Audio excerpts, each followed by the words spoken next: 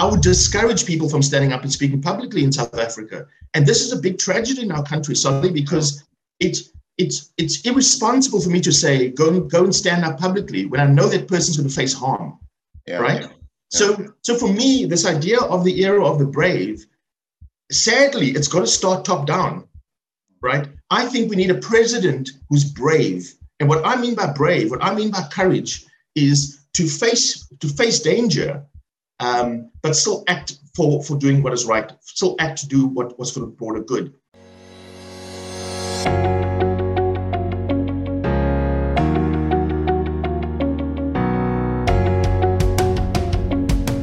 Guys, this is Solimoeng, and welcome again to Worldview, the #1 media company. This is where we explore everyone's perspectives on things that can broaden our own worldview. Today, we have an amazing man.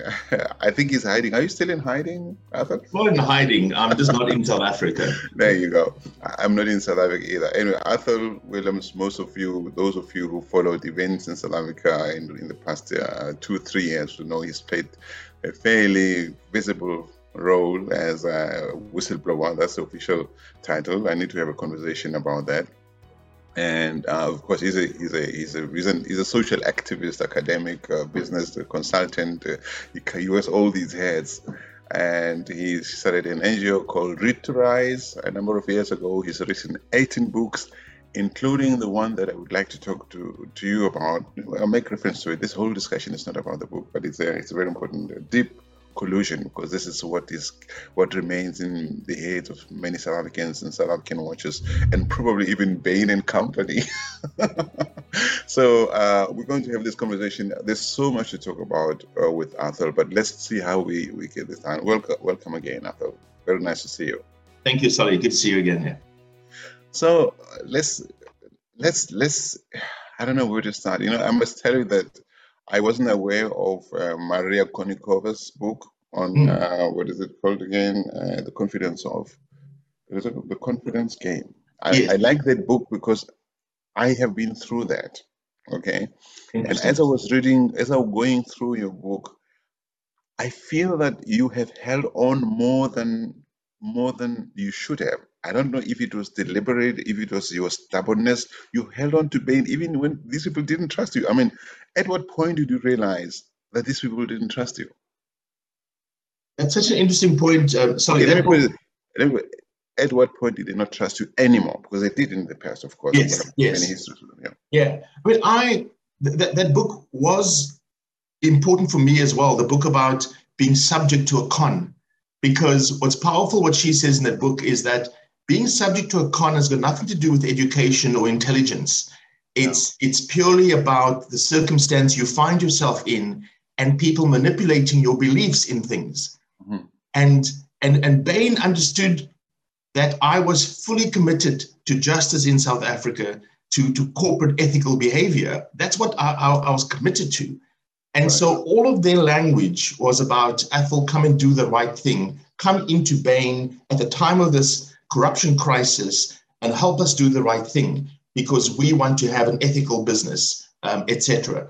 Right. And so I was primed for the con because they could couch everything then in those terms. Mm. Even after I left Bain under this cloud of blowing the whistle, all of the communications kept still trying to say, Athol, but isn't this the ethical thing to do, right? Your question about when they stopped trusting me, it depends on why we think Bain got me in the first place. And I think there are two possibilities, right? The one is they really did trust me. They really did want me to come and do the right thing there. And then things were actually worse than they thought. Right? Mm-hmm. As this investigation was going on, they discovered actually things are worse than they thought. Having an honest guy with integrity like Athol around is not a good thing. That's the one theory. The second theory is it was always a cover-up. They never trusted me. They didn't really think I would do the right thing. They didn't care whether I did the right thing or not. There was a cover-up and I was the perfect cover. Mm-hmm. So I struggled to know. They thought you were naive? Well, they thought I was naive. Aren't we all naive if we're being conned, right? So the scamster who scams an old lady out of her earnings or savings, she is naive when you're subject to the con. So absolutely, I was naive. And with hindsight now, right, I look at that and say, I should have left after day one, right? Right. Because the absurdity of my situation was I was first involved as a contractor, then went back and joined them as an employee. Right. So absolutely people could say, come on, dude, right?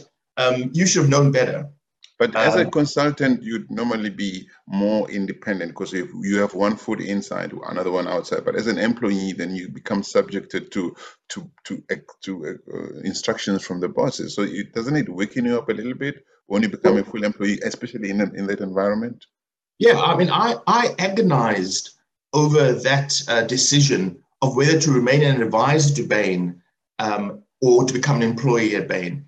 And I think it's important, Solly, to distinguish between the two roles I was playing and what I was trying to achieve. Mm-hmm. When I played advisor to Bain, it was around them making public disclosure, particularly with the Nugent Commission.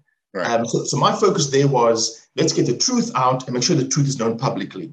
Mm-hmm. As part of that exercise, and soon thereafter, I designed a plan that said to Bain, if you want to do the right thing in South Africa, mm-hmm. this is what I think you should do. Right. They then said to me, Athol, okay, we've done the disclosure things, which Athol, you disagree with. You think we haven't made full disclosure, mm-hmm. but we like your plan. Come and help us implement your plan for the good of South Africa. And that then I thought, okay, now it made sense for me to actually be on the inside because I could drive the implementation of that plan. Mm-hmm. And so that's what drove my decision to rejoin as a partner. But that plan would really just be a plaster. I mean, they had lied to you. First of all, there's a crucial report that they didn't want you to see. And in that crucial report was information that would enable you to know what you were doing, to be informed. Otherwise, they were allowing you to walk blindfolded, Solely, you can't come up with a remedial action if you first don't acknowledge the truth for what it is. And if you keep hiding the truth from this person who's trying to heal you, you're basically saying, just make the world look. I like the idea of maybe just go and build a crash over there or paint the school that you said in your book. But that's what they were trying to do. That's what they were hoping you would focus on. Well, absolutely. So that's why I resigned after 3 months, right? I didn't wait 5 years or 10 years to rack up many millions. Which I could have done, right? I mean, they gave me to give some perspective on the scale of the cover-up. I mean, they gave me a guaranteed package, right? Guaranteed salary, not linked to my performance. Right. That would dwarf, embarrassingly what the bulk of South Africans earn and what I'd ever earned. That's what I had in the bag already. And so it was not that I was naive and going after the money. Mm-hmm. It was, again, this constant trade-off, Sully, of saying, I've got a unique opportunity to be inside an organization which was so central to the planning of state capture. Right. I can keep being an outside agitator, which will have some value, mm-hmm. or I can be on the inside. And from the inside, I can then begin to try and make a difference, right? And we always have this difficulty of where we're more effective, on the inside or on the outside. Yeah. Now, the benefit of me being on the inside, Solly, is that I got access to all the information and evidence that I eventually submitted to the Zondo Commission. Mm-hmm. So that was one benefit. The second benefit was I then, on the inside, got to ask all the tough questions we now ask of Bain. Right. And I've got those emails and those conversations now as record of their clear cover-up. Yeah, makes sense. Look, Ed, when did you read the Konikova book? Was it before you joined Bain, or before the whole Nugent Commission, or after, or was during that period? No, it was all after. It's when I wrote the book.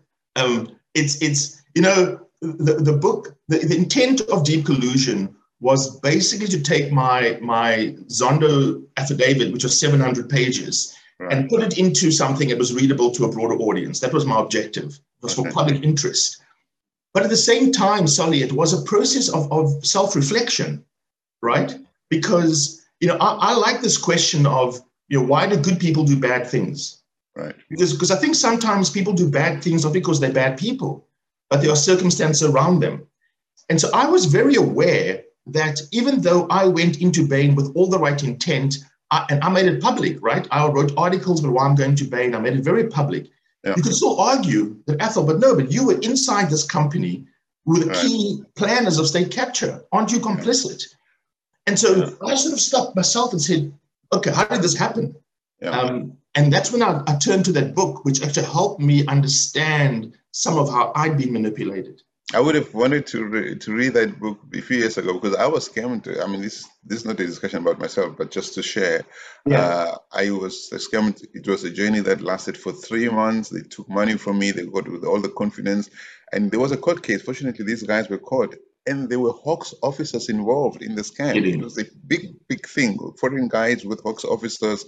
The Hawks officers were arrested eventually. I was intimidated not to be a witness. I was a sole witness. If I had died, anything had happened to me, I would not have had the opportunity to go as far as I had. You know what I'm saying? Yeah. But the point is, throughout the court process, I kept being asked, but why were you there? You were willing. You did this. You did, They didn't do this. You did this. Yeah. And it's true. You get caught up in this thing that you become part of it. You think you're part of it. You think you're working with people who trust you, who are working with you, but actually they have their own plan.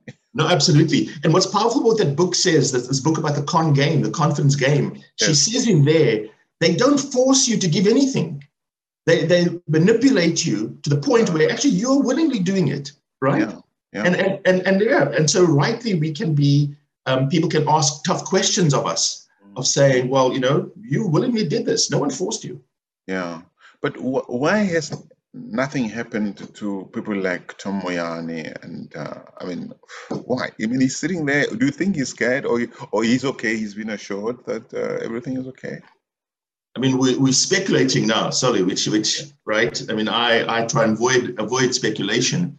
Well, so far nothing has happened to him. Nothing has happened. No, nothing has happened. And in fact, even the Zondo report says he should be prosecuted for perjury. That's it, right? The entire Zondo report, the entire Zondo Commission and Nugent Commission demonstrated, apparently, right, that Tom Moyane was central to the destruction of SARS. Right. And all we can say is we should prosecute him for perjury. I find that peculiar. This man should be prosecuted for something, for treason, whatever it is to damage our democratic institutions. My best guess of why nothing's happened is that we're in this very tragic situation in South Africa where anyone who points one finger finds that the 4 fingers pointed back at them. Yeah. Right? Because state capture, by its definition, is this web of corruption. It's not a one-on-one transaction. Right. There's a web. This web is connected, and so everyone, in many ways, is implicated. I naively, so talk about naive again, Solly. I mean, I naively believed that I was going to blow the whistle. I knew Bain would be an enemy and other people are implicated. But I really believe that broader South Africa, broader business would stand right behind me and say, we will support this guy in his fight. Nothing's been further from the truth. Right. You became untouchable. I became a leper. I became a disease. I became something to be rejected and abandoned. Right. Has Bain, I mean, are they still doing any work for any SOEs in South Africa at this stage? Bain's business in South Africa is booming. Right? They're adding new partners to the business. They've been hired, for example, at Sasol, where it's known that Sasol, we have hundreds of millions of rands a year. So that's the question, Solly. Why is their business booming? I've given Bain massive free advertising in South Africa. Yeah. Because if you're an unscrupulous business, you actually love doing business with Bain, right? It's the same reason people don't want to hire me and probably don't want to hire you, right? Bain has said, we'll bend the rules to get your results, Mr. CEO, Mr. Board members. Right. That's very, very sad. It really is sad. I mean, I want to read a piece, something you wrote here towards the end of your book. Just allow me. You're saying, and this is really, it goes to the core of this discussion. While the primary actors in state capture are most visible, we should not forget the secondary actors. The many banks, accounting firms, law firms, management consulting firms, companies, and individuals who assisted the primary actors and therefore themselves benefited from state capture. These secondary actors are state captors too. They participated in the attack on a society and benefited from the looting of our public institutions, resources that should have been directed to the public. And further down, you go on to say we need to enter the era of the brave, right? So you think the real enemy is our apathy, our willingness to look away when atrocities are being committed, but it's also fear, isn't it? Yeah, no. So those things go hand in hand. I think it's this, the apathy and fear are important things to investigate, Solly, because, you know, my view is BAME is a problem, but not the problem. Right. The ANC is a problem, not the problem, right? I think the problem in South Africa is exactly what you've pointed out. It's our apathy to stand up. It's our willingness to look the other way, right? And I keep saying this, every time there was a corrupt transaction, right? Some CFO, some finance director, some audit committee member signed that off, right? Look the other way. These things just happen in the ether. There are chains and chains of ordinary people today still in their jobs who look the other way. And I think that's at the heart of what enables state capture.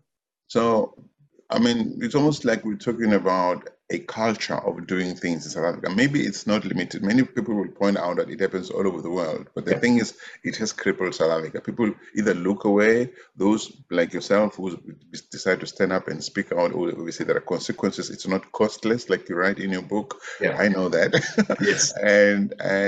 But there are other people who are not necessarily titled whistleblowers, who refuse to sign a document. So there are people who speak out, who go to TVs and newspapers. There are other people who say, I'm not signing this thing, it's not right. And those also suffer quietly. They're not whistleblowers as we understand the definition, but there are many people who stood in the path of wrong in South Africa, who have been fired, and they are afraid to speak out, because if you do, you end up being blacklisted. You can't get a job. Yeah. How do we change the culture? I mean, how do we get South Africans to realize, and you say it nicely in your book, that each one of us has a role to play, and we have to agree what kind of society do we want, whether it's in South Africa or globally. Sully, I think we need to be thoughtful about the role we play. I'm certainly not saying everyone should be a whistleblower. In fact, for me, sadly, let's go beyond whistle, because not everybody has to whistleblow in order to stop wrong, right? That's exactly what I've just said, right? So I'm saying we've got to be thoughtful about the role we play. We must play different roles. Right. I'm not saying everyone must be a whistleblower, right? Because I think there's different roles to play. In fact, I'm saying I would discourage people from standing up and speaking publicly in South Africa. And this is a big tragedy in our country, sadly, because it's irresponsible for me to say, go and stand up publicly when I know that person's going to face harm, right? Yeah. So for me, this idea of the era of the brave, sadly, it's got to start top down, right? I think we need a president who's brave. And what I mean by brave, what I mean by courage, is to face danger, but still act for doing what is right, still act to do what's for the broader good, right? Because everyone along the chain is saying, I will lose if I do the right thing. Yeah. This is this apathy and fear. Now, we need some people to say, I'm quite happy to lose. Mm-hmm. I'm quite happy to suffer something for the greater good. That's what we need. And hopefully others will learn from it. But it's exactly not the negative side, but the fact that somebody has to, Nelson Mandela and others had to be in jail for all those many years for us to get to where we got. I mean, it's not like everybody's going to have a picnic to paradise. But it's exactly that, Sonny. You know, I'm so moved by this. There's a famous photo of Desmond Tutu and Jakes Gerwel and others standing in a line, and the policeman just half a meter away from them standing in a line. And there's that resilience in Tutu's face, right? For me, that's the courage we need. To say, here I am, unarmed. There you are armed, but I'm here standing on the side of right. Mm. But the important thing is, Solly, he's not standing alone, right? He's standing there with many other people. And all of them would get hurt if something was done, but they're willing to stand there. And so here's again, my third admission to naivety. I thought, I've got to be a man of action. I'm not just going to say things, I'm going to actually do it. And so for years, I've been saying we need people to stand up. And so I thought, well, here's my chance to do it. I'll stand up, and I'm pretty sure people will stand with me. And And as we know, that hasn't happened. Maybe it's just a matter of time, I hope. Yeah. Yeah. Look, Bain, as you say, their business is booming in South Africa, and people are forgetting. We forget. We move to now. We're on Phala Phala, and we'll be on next. We forget what happened just a few years ago. People think Zuma is a victim. Everybody must leave him alone, and all these people, people who have coalesced around Zuma, Magashule, they emerging as heroes of the people of South Africa, etc. Do you trust the South African justice system? Let me ask you this question first. In hindsight, do you think commissions of inquiry are the right way to go, or should we have rather a more criminal justice, like crime investigation and prosecution system that is a lot more well-resourced and willing and politically unencumbered? Yeah. Look, commissions of inquiry are truth-seeking initiatives, right? They're not geared up for, as you say, for prosecution. They're about gathering the truth. And so I think truth is a precursor to justice. We need to know what happened before we can prosecute. I think the Zondo Commission or these types of commissions should be very brief and look at the Nugent Commission. It was 3 months. It didn't solve everything, but it got to the heart of it, of the issues at SARS. And then we needed prosecutions. We needed the NPA to pick that up and then do something with it. That's where it's fallen over, right? I mean, nothing's happened after the Nugent Commission, which ended in 2018. It's 4 years ago. Nothing's happened since the Nugent Commission. That was a 3-month commission. Right. Now we've got a 4-year commission, and the question is what will happen? I prefer shorter commissions, get to the heart of the key issues, and then hand it over to prosecution, because ultimately, that's what we need, right? Wait a minute. I mean, why commission? Why not a criminal investigation that leads straight to prosecutions? I mean, I don't hear of America talking about commissions. That's why, and I read in your book, that Bain was more fearful of an extended Department of Justice, U.S. Department of Justice investigation and possible criminal prosecution than by South African commissions that are just going to embarrass them in the public and lead to nowhere. Why not just go straight, give the crime investigators like the Scorpions we had in South Africa the tools they need instead of going into commissions that waste money? I mean, come on. I agree with you. So we agreeing it's got to get to prosecution. The question is, do we need this thing called a commission in front of it? And you saying no, I'm saying a short one, others say a longer one. Well, we had a short one with the Nugent, but it led to nothing's happened. No, you're right. Because the thing is also, we need to discuss systemic reasons as well, obviously. Because if we have politicians, we know that in the ANC, even Ramaphosa has said it a number of times, the ANC comes first. Now, if you have a president, and we know that between the president of the party and the president of the country in the current system, the president of the party is more powerful than the president of the country is more symbolic. They're the ones who go to all these fancy tours all over the world. But the party president, like Mbeki, learned the hard way, has to put the party's interest first, otherwise they're out. The MPs in South Africa have to put the party's interest first, or they are out. So when you have that kind of situation, and the party president is the one who approves the commission or who informs the terms of reference for the commission, then it's going to give us the round around like a soap opera. Yeah, look, I agree with that. I mean, I think we had the Truth and Reconciliation Commission, which was valuable to make public because it was part of our healing, part of our knowledge. Right. I think some of what's happened at the Zondo Commission didn't need to be public because, firstly, it's so complex. It doesn't need for the public to really know the detail. We need to just get down to actual prosecutions. So I fully agree with that, Solly. I do want to just say the US they have lots of congressional hearings and Senate hearings about these things. But the key difference is it's always with a focus on prosecution. But they're also all fairly independent. I mean, the justice system, there's no indication that it reports to the president or to some powerful people in America, which is, do you think Shamila Batohi is unwilling or unable? So I've got no information to make that assessment. Well, from what we see, I mean, so we can talk about what she's done, right? Has she prosecuted anyone? Right? Is Bain even under investigation? I doubt it, right? So as the whistleblower and as a potential witness in the prosecution of Bain and the people are implicated, I have never been contacted by the NPA or the Hawks. I mean, so that gives you your answer, right? Yeah, I think you're more of a diplomat than I am. I don't think so. Bain doesn't think so. Well, do you think that their day in court is still coming in South Africa? Do we think we need to change to strengthen the NPA, have a better leader who is more independent, not appointed by the African National Congress, in order for the principle of equality before the law to be seen as such? Well, there are two questions there. The one is, will the day in court come? I don't think so. I don't think there's going to be accountability for the major players in state capture. The corporates, the banks, the law firms, there will be no accountability because I don't think the NPA has the ability to deal with that. I also think that there's this web of connectivity, right? Ramaphosa hired Bain, right? If Sipho Maseko, the people at African Union, the people at DBSA, PIC, IDC, all hired Bain.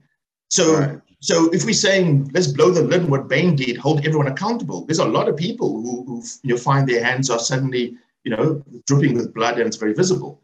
So I think what's happened, Sully, is that it's in no one's interest, to prosecute. This issue of the independence of these commissions and prosecutions, absolutely. I mean, that's why Zuma, disbanded the Scorpions. Was to one, disable, but also take away that independence. Do you think a request for extra, the gentleman Vittorio Massone, do you think he should be extradited to return to South Africa for a criminal case, or to answer to some of these allegations, or just like they're trying to do, apparently they're trying to do with the Guptas, but they're not doing it with Zuma's son? I mean, should they be making noise about him and others who left? I mean, all those Bain people who decided to leave the country when it got hot, began to get hot in there, should just to show an example, be brought back. I think absolutely. I think Vittorio Massone should be extradited and held accountable in South Africa, and as you say, along with his many colleagues, and we have this debate in South Africa. Of should we hold the company accountable or the individuals? And I don't know why we struggle to have two ideas in our minds at the same time. Of course, it must be both, right? We as a corporate entity, there's responsibility, and then as the individuals, there's responsibility. I mean, to hold them both accountable. Look, I work in the area of brand reputation management, and I teach that at the EU Business School here. So I think I believe brands are led, even a destination brand like a South Africa brand is led by the president, who's really the CEO of South Africa Inc. Yeah. If he can't speak from a moral high ground to South Africans, nobody's going to listen to him, because everyone will say, yeah, but what about Phala now? What about that? Yeah. What about Marikana? What about? So he has no lessons to teach anybody. So when you have it, and there are values, all brands, whether corporate brand, NGO brands, all brands have values. Now, you make a lot of reference in your book to the values of Bain, of Bain and Company, rather. But everything they did all along, at least in your account, has nothing to do with the values that I can respect. Yeah. And the people like Massone, they are all part of that brand, right? So brands like to say, but it's so-and-so who's responsible. But if the partners right at the top protect him, it means that they agree with what he did. Absolutely. And they spend so much money on that American legal firm to make sure to protect the cover-up. It means that the company is itself entirely discredited. Absolutely. Sully, I agree with you 100%. And this is what I try to show in the book and in my testimony at the Zondo Commission, was that this wasn't an isolated lone rogue. Right, Massone has got a lot to answer for, but Massone didn't act alone. Right, he was surrounded by other partners. It's interesting that within weeks of the Nugent Commission, all the South African partners at Bain were taken out of the country by Bain. Every single one of them were taken out of the country, right, for their protection. So, but it wasn't Massone alone. The chain went all the way up to the top, right? The global CEO knew what was going on. The global head of legal was involved. The global head of marketing was involved. And so Bain can't claim this was an isolated little lone rogue. But what's interesting, Sully, just your point on brand and reputation. Right. I think there are probably, and you'll know this better than me, there are two broad aspects of reputation, though. One is built around the character, around your values. Oh. But the other one is built around your capabilities, right? Mm-hmm. And I think sometimes those go in tension. So why are companies in South Africa still hiring Bain? There's no doubt their character has been tainted. Yeah. But at some point, our wonderful, leaders in our country, our business leaders, and even our public sector leaders are saying, character, who values character? We want capability. And Bain are willing to do things for us at a discount now because they're in trouble. Well, I have worked for a big brand in South Africa, which I still respect to this day because they live their values really very largely. And I've seen very talented people being fired. And I would sit there and say, how are they going to replace this? They got fired for acting against the values of the business. I've seen this business withdraw from countries where it was put under pressure to pay bribes because it said, these are not our values. We can't be calling ourselves a values-driven business and do these things that we are being forced to do. So when you work in a company, no matter how talented you are, if your values are not in alignment with the values of the business, then the business has to throw you out. Nobody is indispensable. Nobody. Yeah, agreed. And so we can then go and we can then impute or infer about what Bain's values really are based on their behavior. Because I think, as you say, the values is not what they put on their website and in their glossy brochures. The values are about behavior. Vittorio Massone was the longest serving head of the office in Bain's history. Right? Yeah. They kept him because they liked what he was doing. And even when people around him, like myself, raised concerns about him, they still kept him because they liked what he was doing. He was living out their values.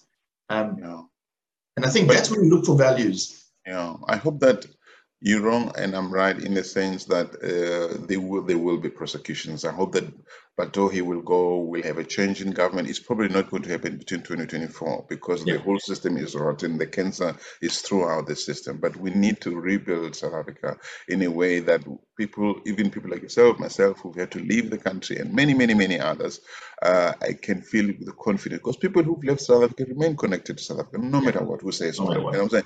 And they want to see that country thrive because they want to say to their neighbors, their new partners and friends, see, that's the country I come from. But we're not giving them sufficient reason to say that. I absolutely agree. And Sally, it's something you touched on, right? I think it's right for us as citizens to hold our government accountable, of course. And it's right for us to hold leaders across the spectrum accountable. But I think it's also important for us as individuals to say, now, what am I going to do? And the thing that concerns me in South Africa is our lack of compassion for each other, right? Go down to the most vulnerable, right? The way we treat children, the gender-based violence we see, the general violence we see. I see these are connected to state capture ultimately, because stealing and state capture is a demonstration of disregard for the other, of saying, you don't matter, I'm just going to take from me. And that attitude, I think, is a thread throughout our society.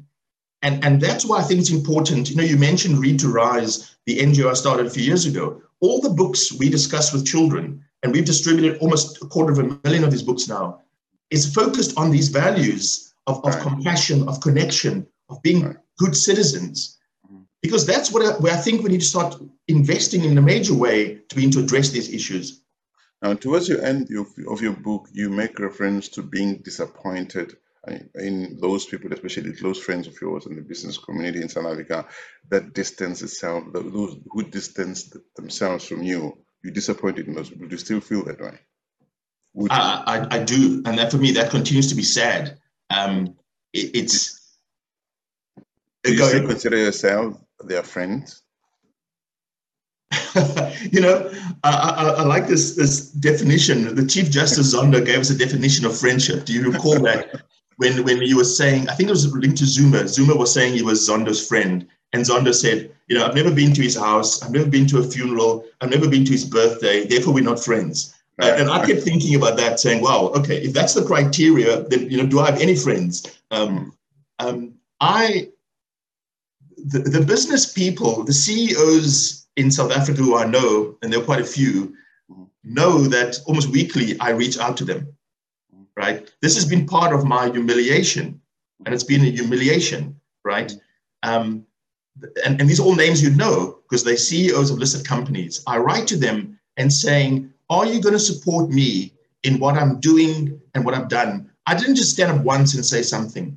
I'm continuing to campaign for justice in South Africa. The fact that Lord Peter Hain can go to the House of Lords almost every week and say something about what's happening in South Africa is because I'm working with him. I'm keeping him updated. I'm writing speeches for him. I'm sending documents to him to campaign. This is Oliver Tambo type campaigning, right? I'm using my position out the country because I can't be in the country and saying, we need to keep these things visible. And I'm writing to the CEO saying, are you willing to support me? I've given up my income for 3 years. I'm living in a student dorm in a foreign country. Right. But I mean, that's not necessarily looking for friendship. You're saying, look, I still have a role to play and you guys have a role to play, no doubt. Are you willing to work with me? That's a different thing to, do you want to be my friends, really? Well, I'm writing to them because they are my friends, not because they're CEOs. Okay. So these are people. Are they responding to your emails? No. Okay. Now, I'm asking you this question. I want to read just another thing you wrote right towards the end, which worried me a little bit, I must say, in your acknowledgement. You said, the good people at Bain need to hold their leaders accountable. That's fine. I remain proud of my career with Bain, and I underline this, I continue to consider myself a friend of the firm, even if it has decided otherwise. Why do you consider yourself the friend of this firm that has brought so much harm? Are you trying to say I'm leaving the door open in case you want to engage me in the future? Well, I don't hold the view that because, a father in a household committed a crime, their whole family are criminals.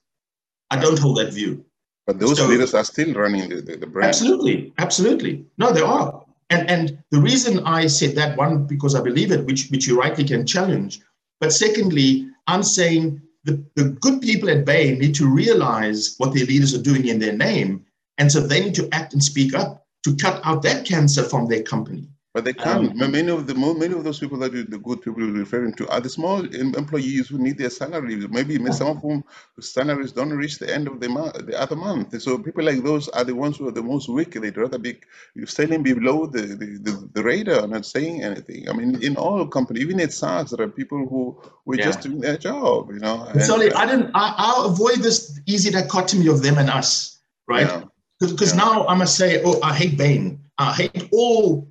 11,000 Bain employees, they're all bad. I don't, that's not how I see the world. Yeah, no, but the opposite of I'm your friend is not I hate you. I mean, look, don't move from one extreme to the other. The opposite could be I don't want to have anything to do with you anymore while you have not done right over there. I'm saying this organization has done something very wrong and despicable and continues to do it at the expense of South Africans, 60 million of us South Africans. Right. When I say I'm a friend of the organization, doesn't mean I endorse what they've done. It's saying I'm willing to talk to you if you want to do the right thing, right, and repent and make amends. I'm willing to talk. It doesn't mean I endorse what you've done. Okay, so let's talk about business leadership South Africa. Mavuso, with Cecile Mavuso. I got the impression, a few others did, that you went too personal on her, and my knowledge of her is that she is also almost like you. She's in there, but she says all the things that need to be said. Few people in business are able to say the things that she said on her own, but she also plays with the wolves. She eats with the wolves. So I don't know to what extent she feels there's a line I can't cross. She must. But you seem to be blaming her and going after her. Why? How was it personal though? I mean, she's the CEO of an organization that endorsed Bain. Right. Do they endorse? I mean, there's a difference between what does endorse mean? Well, you endorse in different ways, right? When I post a picture of myself and Solly on Facebook, there's an element of endorsement. It's a very weak endorsement. There's another endorsement is I have a club and my birthday parties, and I invite Solly to those birthday parties and to my club. That's a strong endorsement. I agree. Right? Yeah. And so BLSA under Mohale under the previous head, right? Yeah, Bonang Mohale. Yeah, took a very strong, rightful stand, true to their principles, and suspended Bain, not expel them, right? Just suspend. Suspend is just a rap on the knuckles, not expelling. Right. And then did this very noisily, And then very quietly, they let Bain back in, right? And I was the only person who noticed that, right? Did that happen while Mohale was there or after? After Mohale was there, right? Okay. Yeah. So now your question is a strange question, actually, because you're saying I went too personal on the person who leads the organization. I'm saying the impression out there, I've discussed it with a number of people, is that you seemed to be going to be fighting the person and not the organization. I don't know the person. I mean, I did not. I said nothing personal. I don't understand what you mean by personal, because for me it was this decision. All I ever talked about was the decision that BLSA made to readmit Bain, and then to keep defending that decision. Okay. Right. Look, this is an opportunity to clarify this confusion in quotas where it does exist. I'm happy with your answer. I totally agree with you that BLSA should not have admitted Bain and Company back into their fold, given what we know and what they cannot pretend not to know.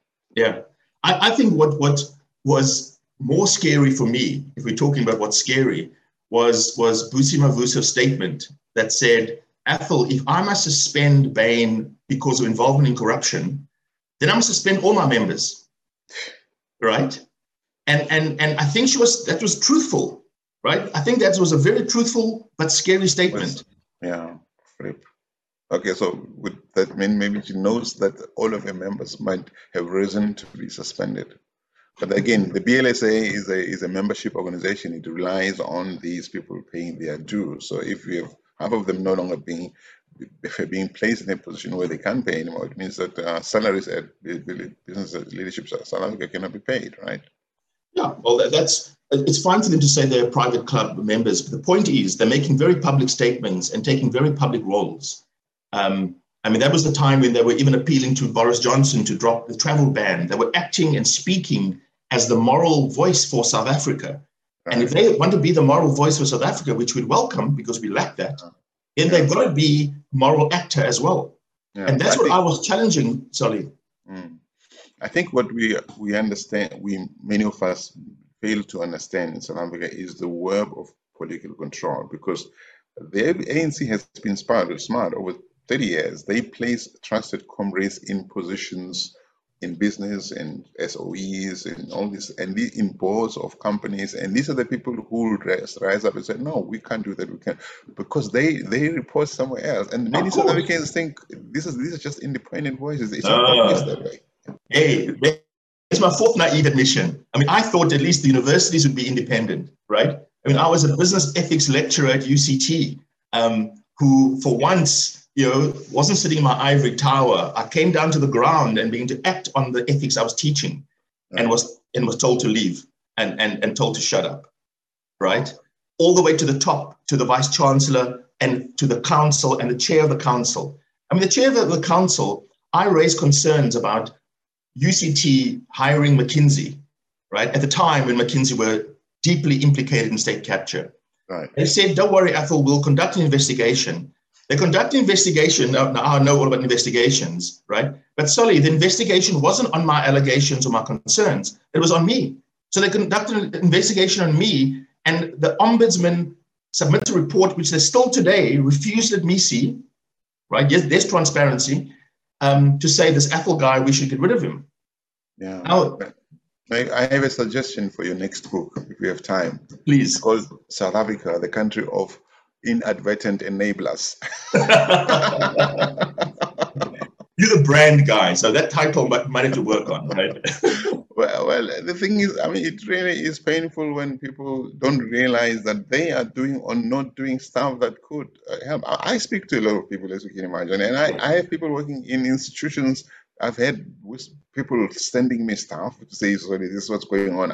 Please don't mention me. And I respect that, of course. Yeah. Some of them are single mothers, with the bond and children to school and all that. But they say, sorry, this is happening, but I don't want to be involved because I want to be in trouble.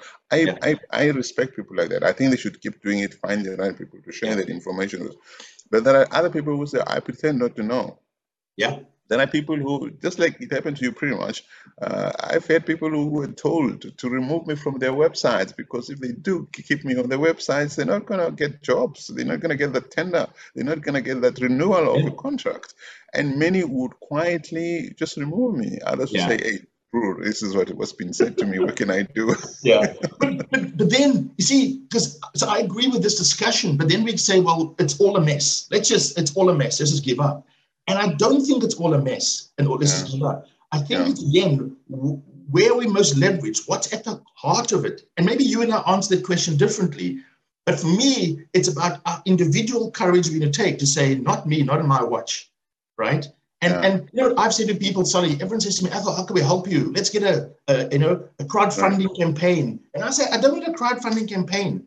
I need you to write to your politician or write to your CEO and say, why aren't we doing something about whistleblowers?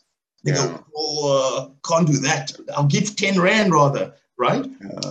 And because you raised this point right at the beginning about the systemic nature of the difficulties and the problems we face. Because when an injustice is structural, which is the case in South Africa, you also find most participants in the injustice are not bad people. They're just doing their job, right? They don't want to be in trouble. No, but it's exactly. But even those, they're moving this machine forward. They're making this machine work, and they themselves don't even know the role they're playing in the broader thing the machine's doing. Yeah. You know, it's like when, you know, I now go and ask for help or for support. Someone just says, Athol, you know, my board will never approve it, right? They are not bad people necessarily, Sully, but they are part of the systemic nature of how we then shut people down. Yeah, that's so painful. I mean, I think something systemic has to. My view is that we don't just need to replace Solly with Athol with Maggie. What we need to say is, how do we restrict Solly's powers? How do we enable him to do what he must do in the job, but not to give him so much powers that he's going to give cancer to the entire system, as it were. Exactly. Because we have seen that I mean, from a Deputy Chief Justice, the one who was the Moseneke, the one that Zuma, you know, shafted aside. He said, we trusted so much in the President Nelson Mandela that we gave so much powers into the presidency, we didn't foresee a Zuma getting into that office. And that has not changed. We think that if you put somebody who speaks English well, who puts all the commas in the right places, and who dances, who speaks well, and, you know, is lovable, nothing is going to happen. We need to have a conversation about the electoral system. I'm happy that's happening. We need to have a conversation about what powers do you give to the presidency. I live here in this country, in Switzerland, as you might know. You're a president for 12 months here. You don't have any powers. There's a committee that elects within itself what they call Federal Council, Conseil Fédéral, that chooses, okay, Athol, you are the president for the next 12 months, but you're still the Minister of Health, okay? But you don't so your job is to represent the country when you go to the UN, when you go to all these fancy places, but you don't have the power that goes to your head. And that's the thing we have in Africa. I mean, not just in Africa, in France, and places where the president is so powerful that one man or one woman alone is not good. It's not good to place too much power in the hands of any individual. I agree. It destabilizes the system, and actually it removes agency from individuals, right? Because this is what I hear in those systems where you've got this powerful leader. Everyone now looks to the leader to do things. It's completely robbed of agency. And they're afraid to make decisions. Yeah. You know, I think something I'm also observing when you listen to the dialogue in South Africa, the debate, even the political debate, and what are we trying to achieve? And people talk about economic justice, and I think it's an important thing to pursue. My image of it, Solly, is that, you know, we've got this hill where all the rich live on top and all the poor live at the bottom. And no one's trying to say, let's flatten the hill or let's raise the level up to the hill. What we're really fighting for is who gets to live on top of the hill. Right? And I think that's, for me, is what's got to change. You know, during the time of the Rhodes Must Fall, I kept saying, you guys want to tear down a statue as a symbol of your oppression. The symbol of your oppression are the mansions in those leafy suburbs. That's the symbol of your oppression, right? And why don't we tear down the mansions? Well, because we want to live in the mansions. We don't want to tear down the mansions. We want to be the ones in the mansions. And I think what we need in our country is this rethink about, you know, this standard of living which we take as the norm. But just a minute, you don't really want to tear down the mansions. You want to create opportunities and environment where others can build their own mansions. You'd want to think I would say that, right? I think there are some mansions need to be torn down. I never profess destruction. I don't want things to be torn down and destroyed. But I think we need to. It's untenable to say let's get everyone to live in a mansion. It's a nice romantic idea, right? Our planet can't support that. Our resources don't support that. The point is, we all can't be driving 5-liter BMWs. I think you misunderstood. I'm not saying we should create opportunities for everyone to build their own mansion. I'm saying we should create the opportunities for everyone to have an option to, if they want to. We must still have the conversations about whether it's the right thing to do or not. 100%. Right now, some people can do certain things, we can't do other things. But do you think, this is on history, and you touched a bit on history, do you think that, say, apartheid, because that's immediate to colonialism and all that stuff, apartheid history has created the mindset in South Africans, especially Black South Africans, on the whole, to defend the indefensibles? Because I still hear people say, but leave these people alone. It's their time to eat, or look at what happened previously. This is where the real trouble lies. Yeah. Or people talk about the white, the what do you call it, the imperialists and white, what do you call it, the white, the domination of white, the white way to do things, as the real problem facing South Africa. Yeah. Look, I mean, many decades and centuries of colonialism and apartheid has messed with our psyche. It's distorted how we see ourselves. I mean, this is the big, sort of Black consciousness project that's been trying to get off the ground for many decades. Right. I think most of us still see ourselves as imposters in this new sort of world of freedom. We see white as better. And I saw this again in business in South Africa. You bring a white consultant with a foreign accent, right? He knows better than your local Black guy with his local accent, right? This is just, again, just briefly on Bain.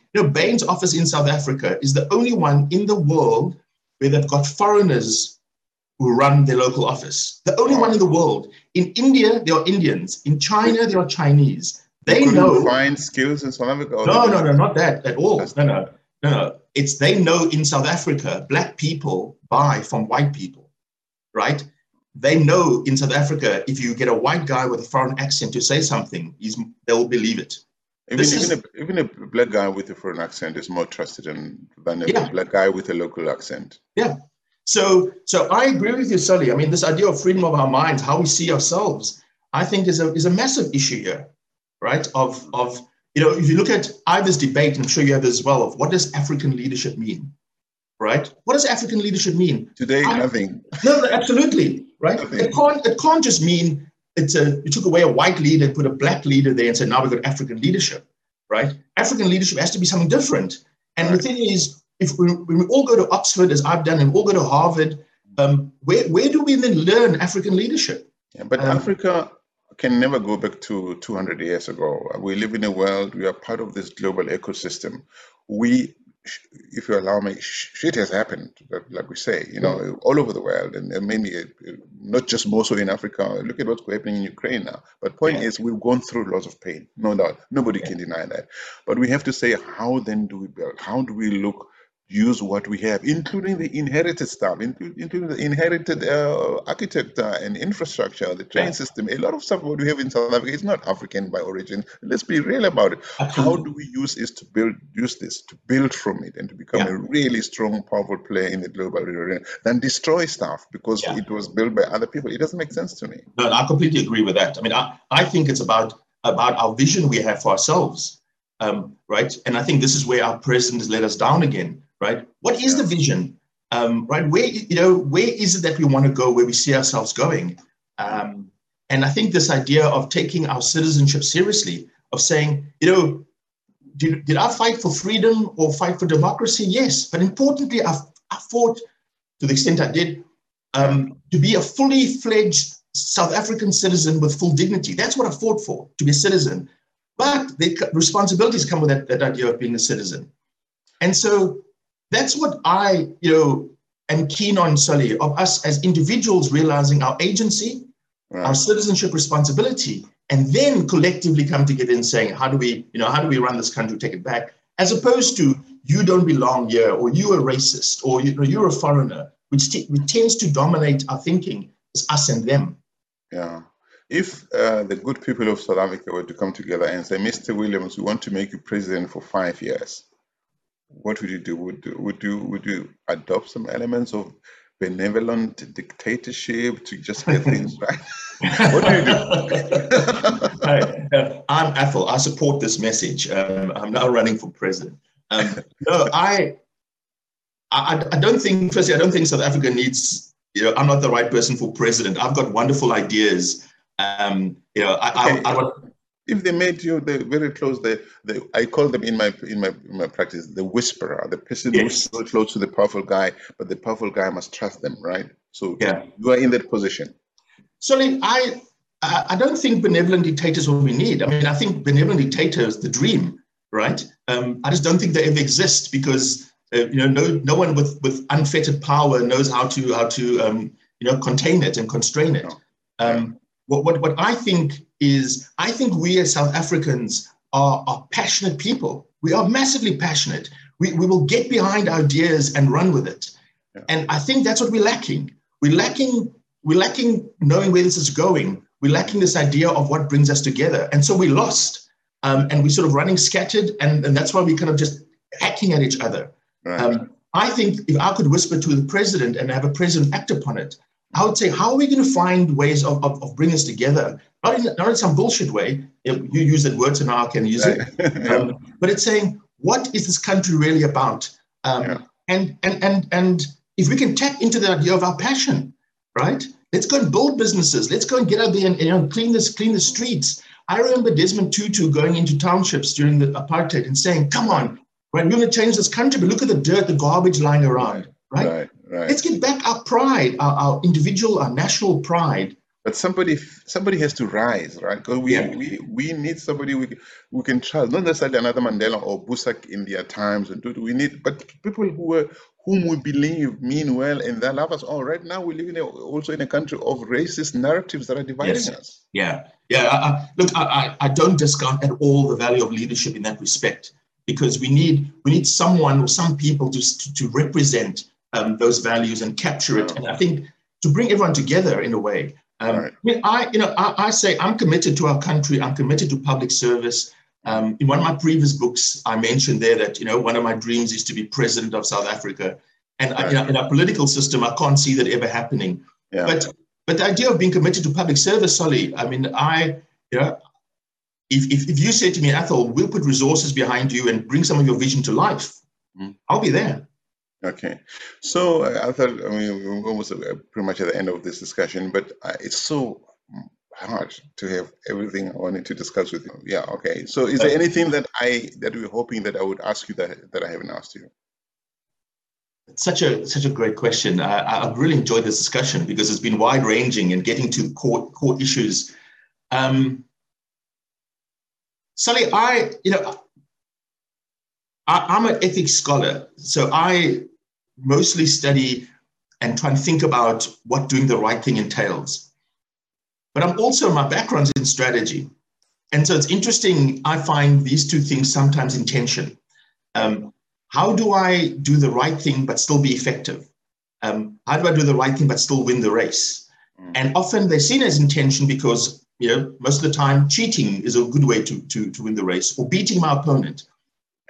And so I'm thinking, if I'm the president, or for each of us as leaders, how do we deal with this idea of being effective and doing the right thing?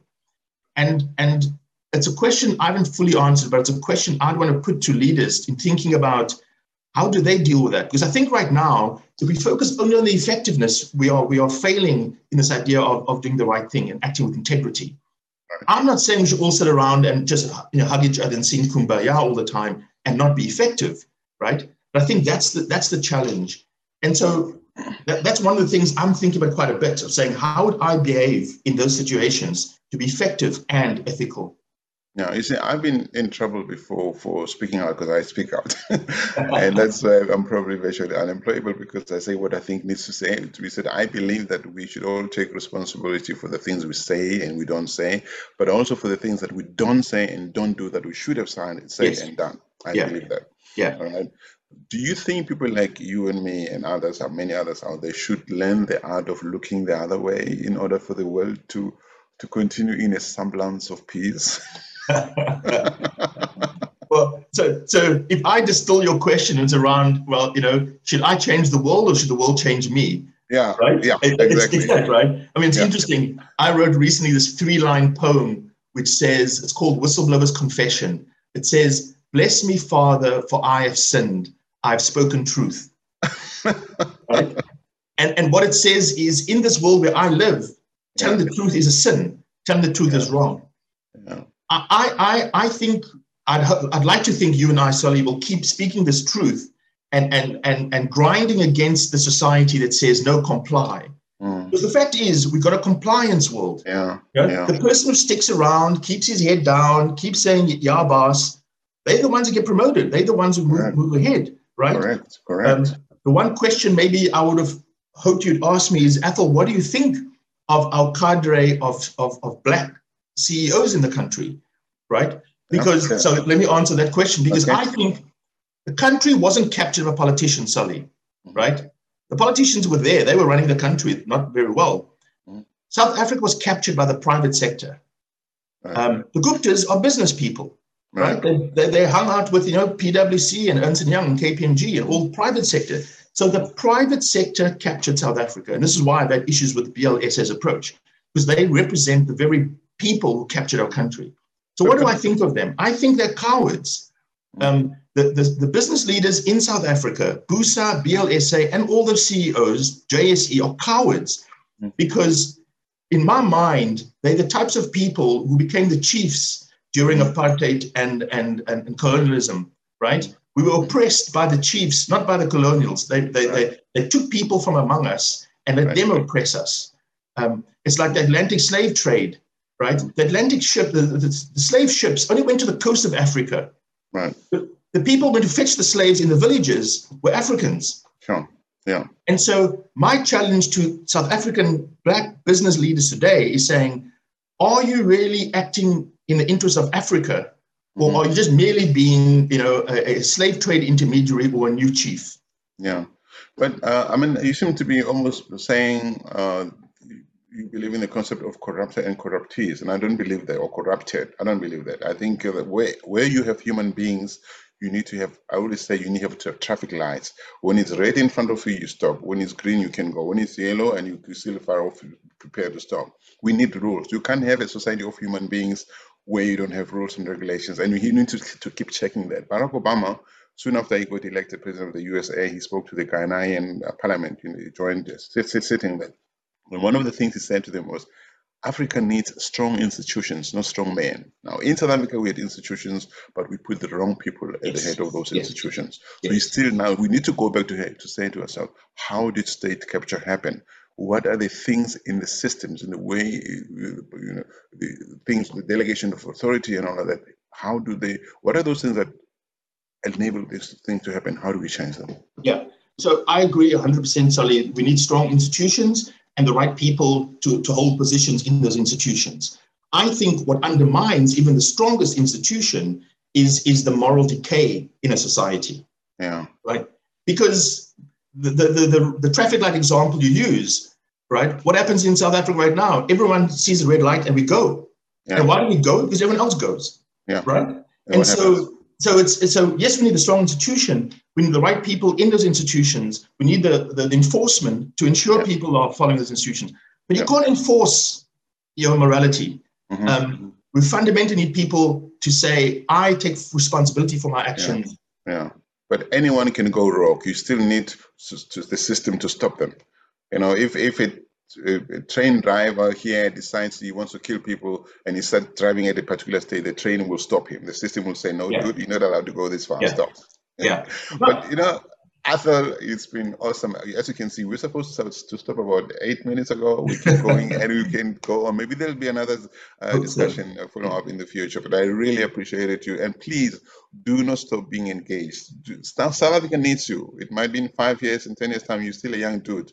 You have a role to play, and you don't have to be physically in South Africa to contribute to the growth of that country. Actually, South Africa needs many ambassadors who are committed, who want to say to other people who work with them, guys, we can still make this thing. This is the contribution I can make. They can't stop us. We don't have to be there to continue playing. No, that's exactly. Sorry, I really appreciate this sort of in-depth wrestling with ideas, the insightful discussion. It's rare, so I really appreciate that. And this platform of Worldview, I think, is powerful. So thank you for doing that. Thank you. And I just want to say to our leaders, listeners out there, or viewers, if you're still here, you obviously love the conversation.